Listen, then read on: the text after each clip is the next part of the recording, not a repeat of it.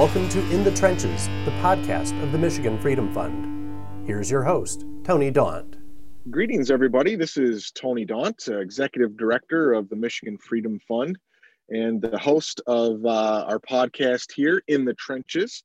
And I have a couple of very special guests with us this month. Makes perfect sense in light of the fact that we're doing this here during Sunshine Week. We have Senator Ed McBroom, state senator from up in the UP, and he is the chair of the Senate Oversight Committee. And we have State Representative Steve Johnson. He's a state rep from over on the west side of the state, and he is the chair of the House Oversight Committee. And so we're very pleased to have them. I guess we'll just kind of, before we launch into some questions, give each of you a minute or two to speak about what you view your role as chair of Oversight Committee to be, and how your work has been going here over the first couple of months of 2021. So, Senator McBroom, why don't you kick it off for us? Well, thanks, Tony. When I first got into office back in 2011, I really had a direction in my mind that I wanted to really dig into what different departments did, what the bureaucracy did to people, how their policies and determinations impacted people.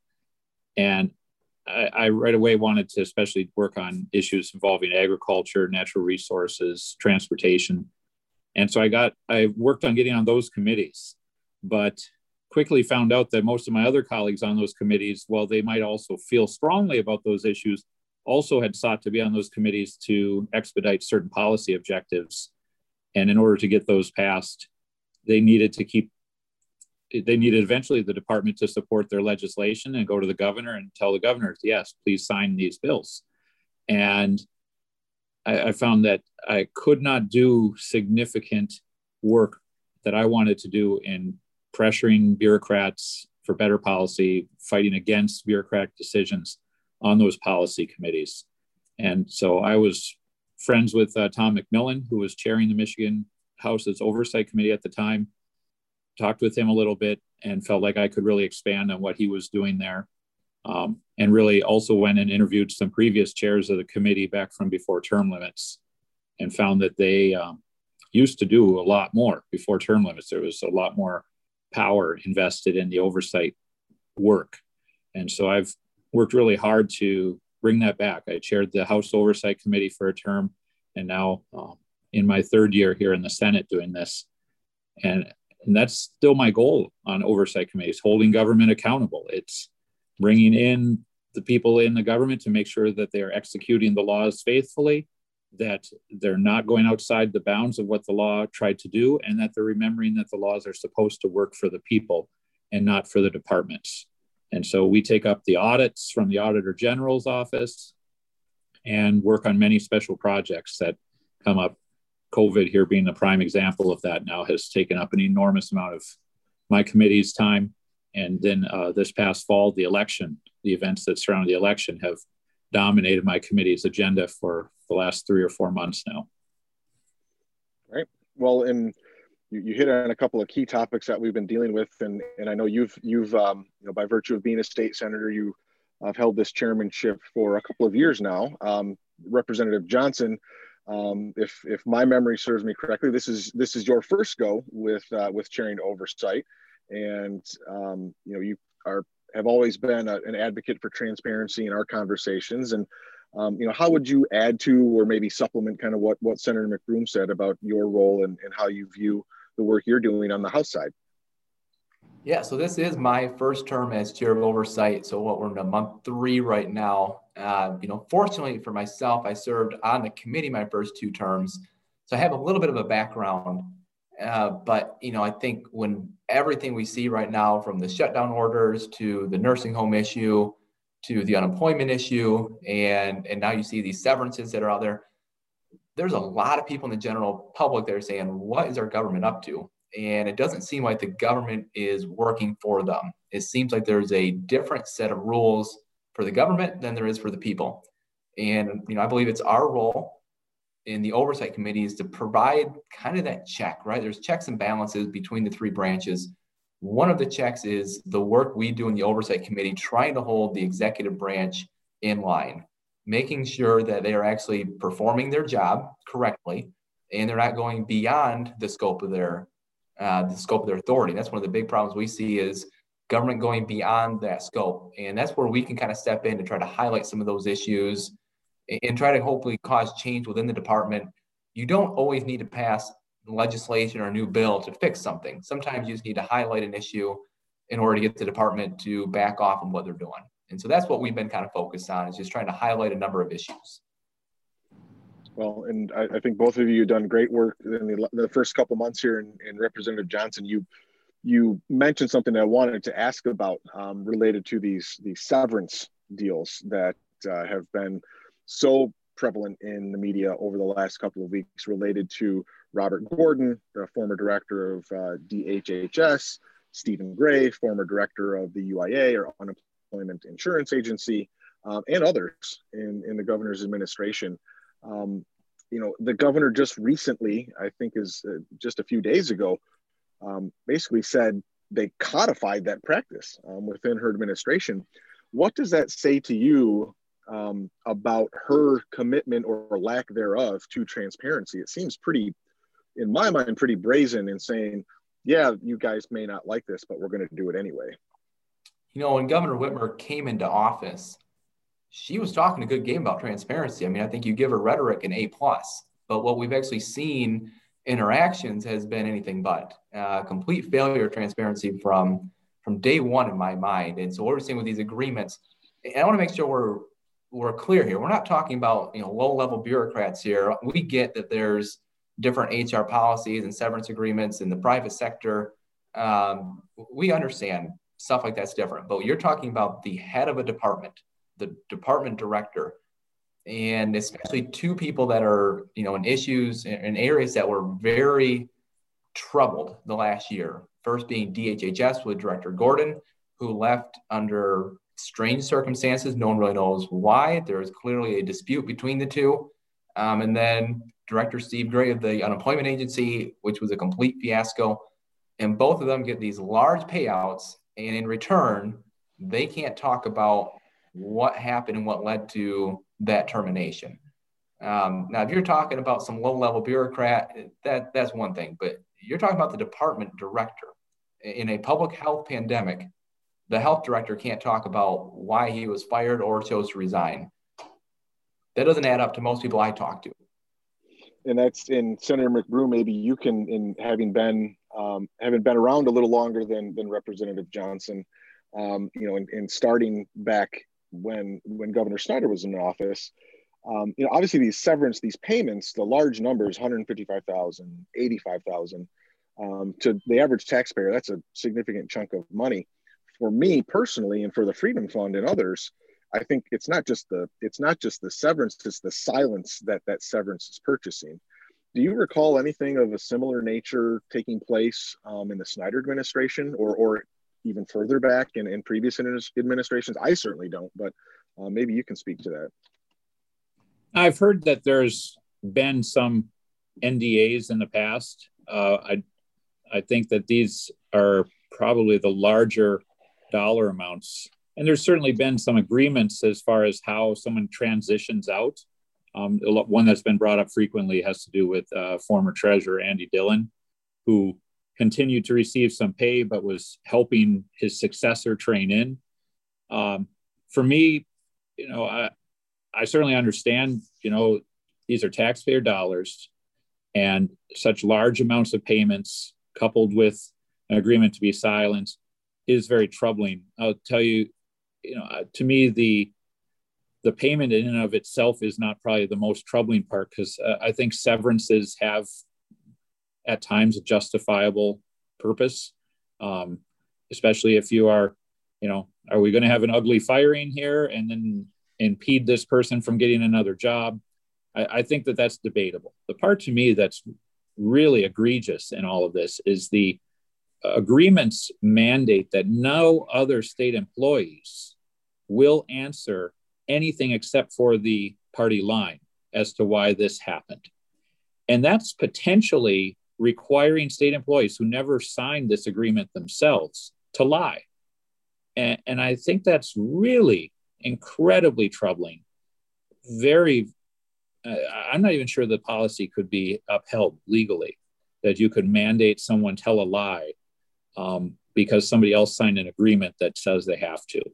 And so, coupling, Steve's concerns, Rep. Johnson's concerns and mine here, all of these things are really ripe for a serious dive in the oversight world to make sure why this is happening and consideration of what should be done to make sure agreements like this in the future, should they occur, are opened up to a lot more transparency and scrutiny as to why, how, and when they should happen.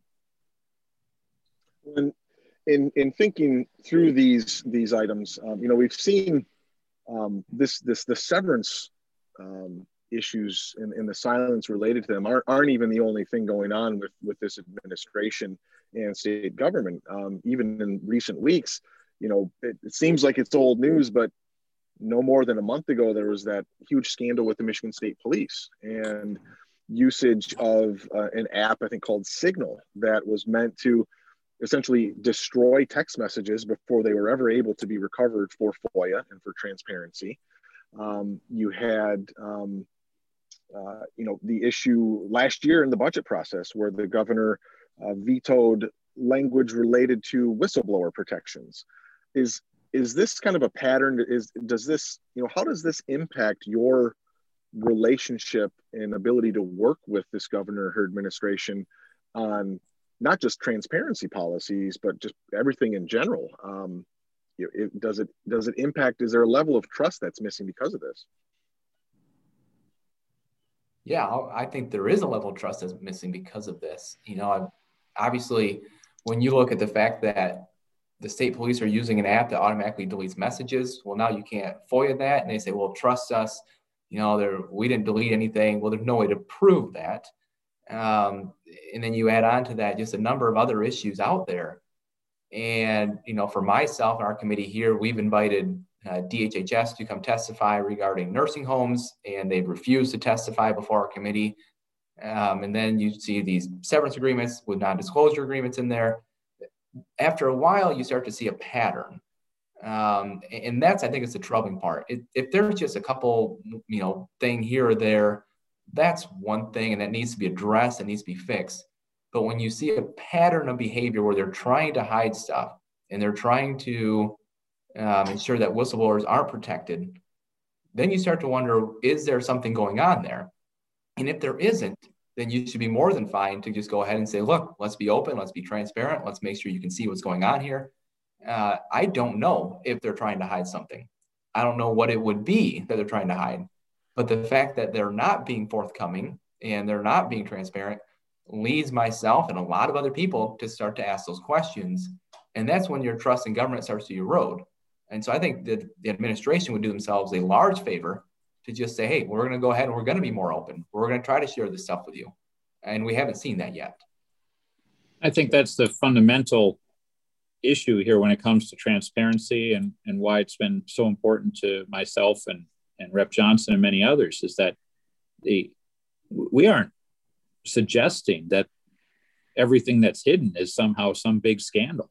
I don't think that's necessarily reasonable at all. And I began working on transparency legislation. I know Steve supported it while he was in the House during the previous administration. I mean, this isn't a partisan hunt for us. This is recognizing that the citizens of the state become justifiably troubled, and that leads to mistrust when somebody says, don't worry, even though we're not willing to show you, everything's okay. And in governments at all levels, the legislature, the governor, the federal side of things, our local governments, there may be at times reasons to have private meetings, special meetings.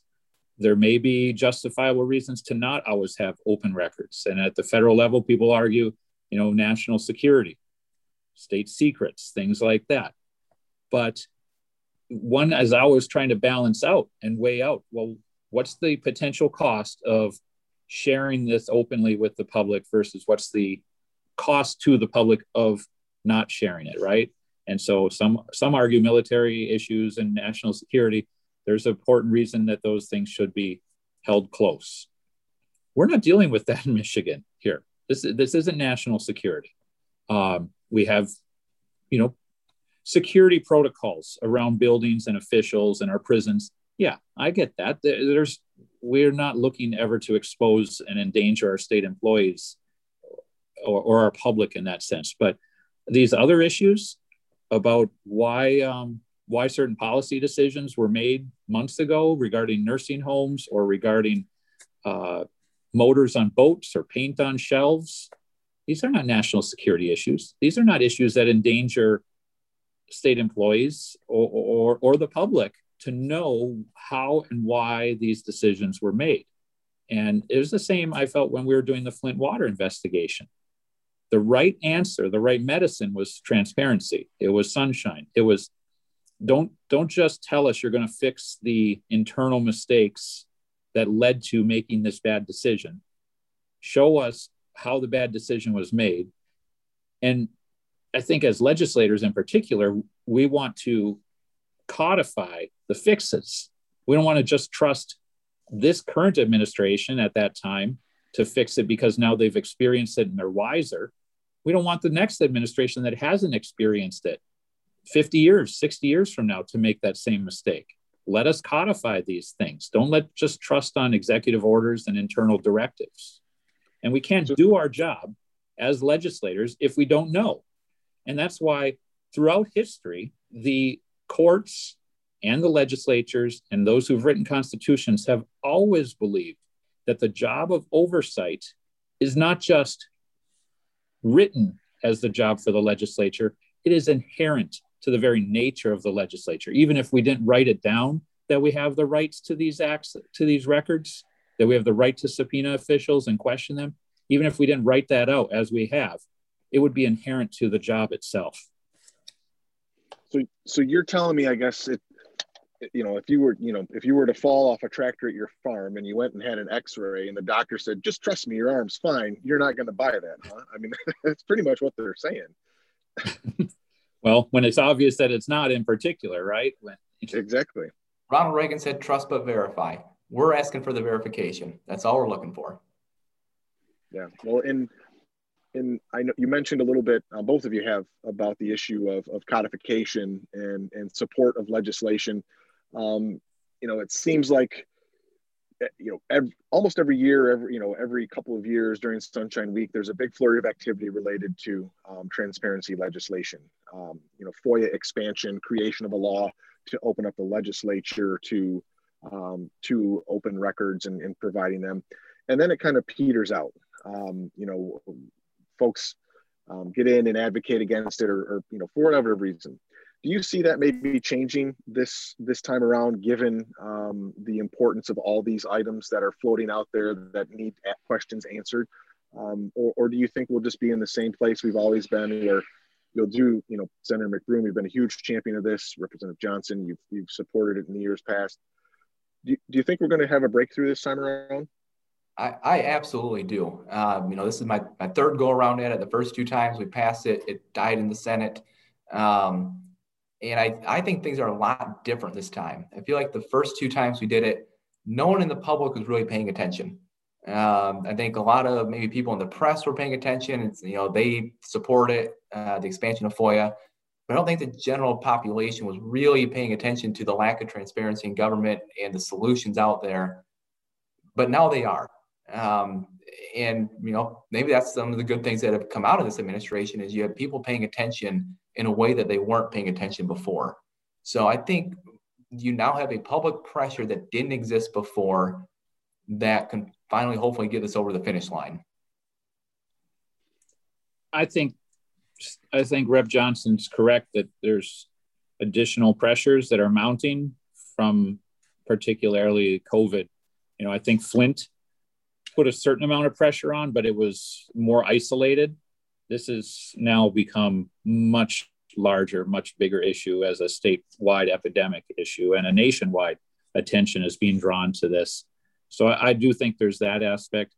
I also know just from the experience of having introduced this while I was in the House, partnering then with, Rep Moss, then Rep Chatfield. We had a good team then that first started this, that, I dealt at the time with some significant roadblocks in the Senate that I feel misunderstood a lot of what we were trying to accomplish. There was a lot of misinformation. I would spend a lot of personal time with my own senator and hear him parrot back things to me that he had heard that was like, that's really not at all what's going on here or what this attempts to do. So now that Senator Moss and I are here in the Senate working on this together, I think that we've been able to provide a lot better information and backing for the policy. I think we could have gotten it done last year, except COVID hit and just really destroyed everybody's schedule. We were set to take it up the week or two after we got sent home. And by the time we got back in the fall, my committee was very busy investigating nursing homes and other things. And then the election happened. So I just never managed to fit it back onto our calendar. So that's why we're getting started right away, moving it out of committee next week. I know it's already come out of committee in the House. So I think that we're going to see, we're going to be further along than we've ever been before, but there's still the serious pressure that, you're asking an executive to sign something on themselves that they don't like. And so, and then for the legislature, you're asking them to vote for something that they're very unfamiliar with. That's never really been tried. Anywhere in the country that's had FOIA for their legislature is either running some sort of FOIA light or they've had it suspended by the courts. And so we've created the LAURA Act because I'm trying to make something that's sustainable. This was something I worked very hard on, creating something new, something that's not been tried other places, because of the separation of powers issues and because of the protections we have on speech and debate within the Constitution, both federal and state. How can we have an Open Records Act that doesn't violate those things and gets suspended by the courts? And we're trying to do that, but there's no other model to follow anywhere in the country. And so there's a lot of unknowns. And so between legislators not being sure of what they're getting into and an executive whose openness to the issue is tenuous, there's still challenges to meet. And I think you're right. And tenuous in terms of action, but the benefit we've got with this administration is, and I think Steve, you pointed it out early on. Words have been far more open to it. She kicked off her first couple of months in office. I think even maybe the third day of being in office, she made a big show. This governor made a big show in her administration of, we're going to open up FOIA to the governor's office and lieutenant governor's office, even if the legislature doesn't act. We're 2 years in, that hasn't happened. So I think the legislature's in a good spot to get this done and put it on her desk and make those actions match those words. Now, I think the governor turned in a card last term when the House passed these bills in support of the bills. And so I think it's a very good sign that, there's been support in the past. I hope that we can get it there this time. And I was going to ask about common ground and does any exist? And it sounds like there certainly does. And that's good to hear. I mean, this is very much a bipartisan issue. There are groups to the 180 degrees from us here at the Freedom Fund that believe as strongly in transparency as we do. And I think that's a good thing for our democracy and our republic, that people on both sides want transparency, because it means we can't get one over on the other side improperly. And I think that's healthy for us. And it's not just good for the general population that they can see, but it's also good for us, good for the people who work in the departments and the governor's office. It makes you better at your job when you know that anyone can see what you're doing. I think what can happen is when your work is hidden from the public, you can get lazy, you can get sloppy. This is going to force us to do better. So it's twofold. It's not just good for the general population, but it's also good for us. It will make us do a better job. It's going to force us to bring our A game in what we're doing. So I really, and I think we got a good shot at getting done this year. So we're really excited about this. I tend to believe after the initial rollout of this for the legislature, most people are going to discover it's pretty boring in our offices. I mean, there's just not that much excitement. And, people have worried, well, one of the things we expose in this is our calendar, who we met with. And I'm like, is it really, are you ashamed to tell people who came into your office and met with you? I mean, the president of the United States keeps a record book of who came in and met with him. And remember, Barack Obama, there was all that pressure because of that one person from Treasury, how many times they had been there. Now, if AT&T comes to my office 20 times or 30 times, shouldn't I be able to explain, well, we were working on an important policy and or they can say, how come you never had them come to your office?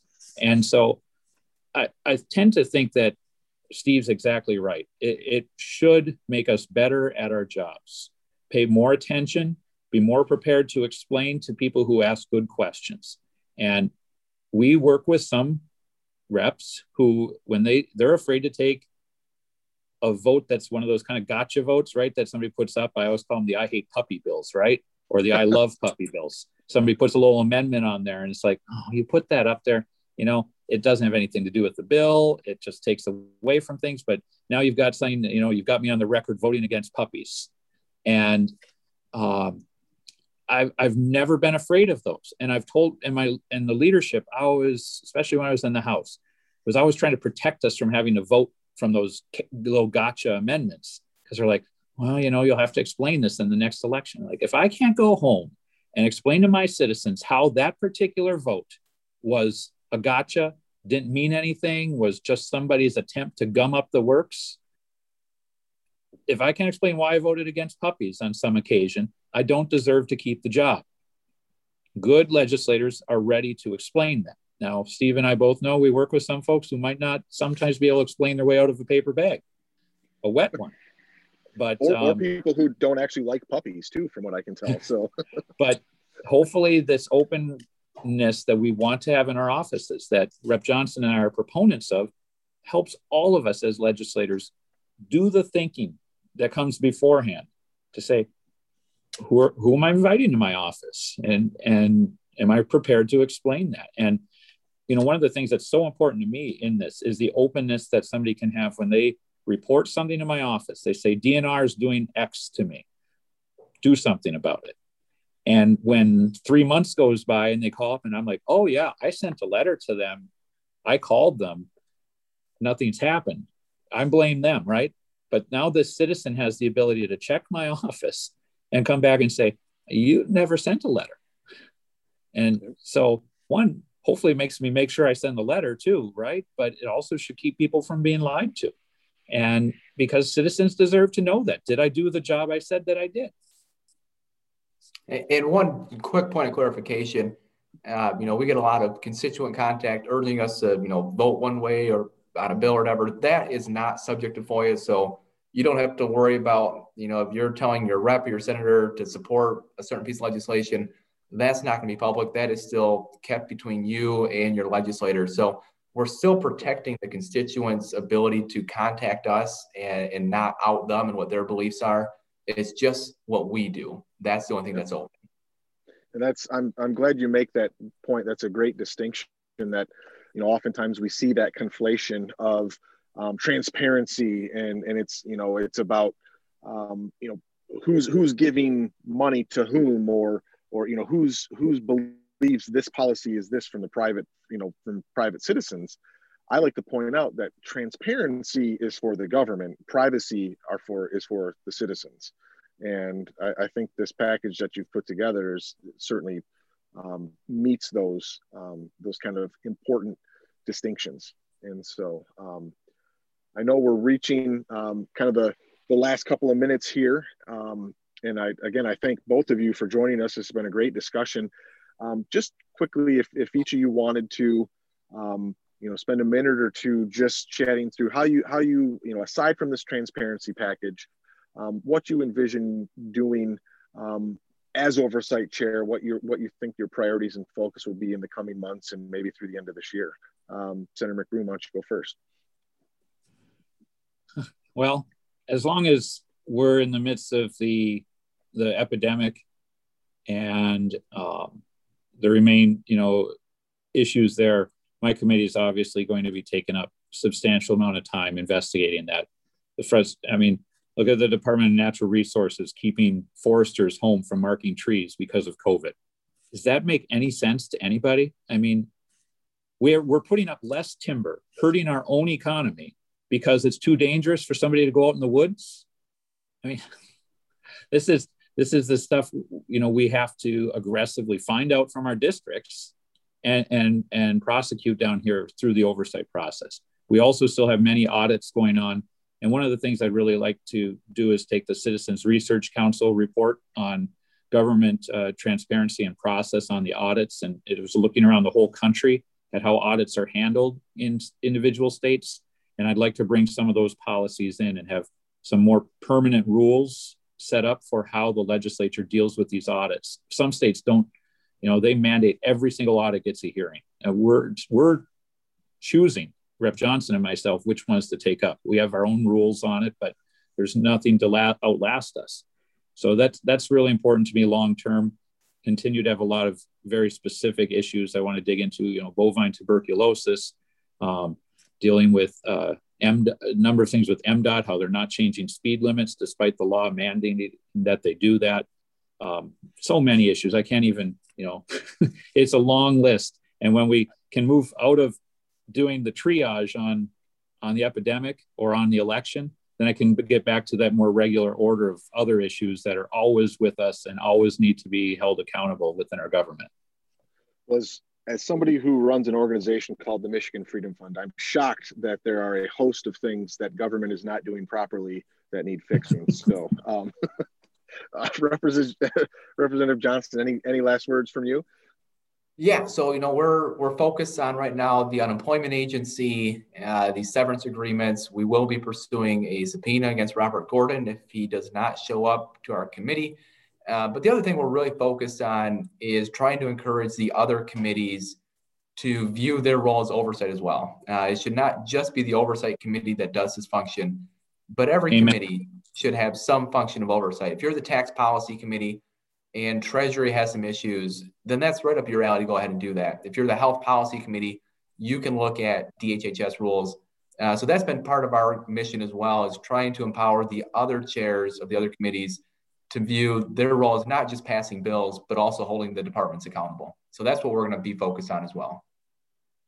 Great. Well, once again, thank you, gentlemen, for joining us and for holding government accountable, regardless of party affiliation. It's important, and the work you're doing is very much appreciated by the Freedom Fund and our listeners, and look forward to working with you. Have a wonderful rest of the afternoon. Thanks, Tony. Thanks so much. Yep, thanks. Bye. Thank you for joining us in the trenches. To learn more about the Michigan Freedom Fund, please visit our website at www.michiganfreedomfund.com and sign up for our weekly email, The Frontlines of Freedom. In the Trenches is available on Anchor, Spotify, Apple Podcasts, Google Podcasts, Radio Public, and SoundCloud. If you enjoy this podcast, please tell your friends. Thank you for listening.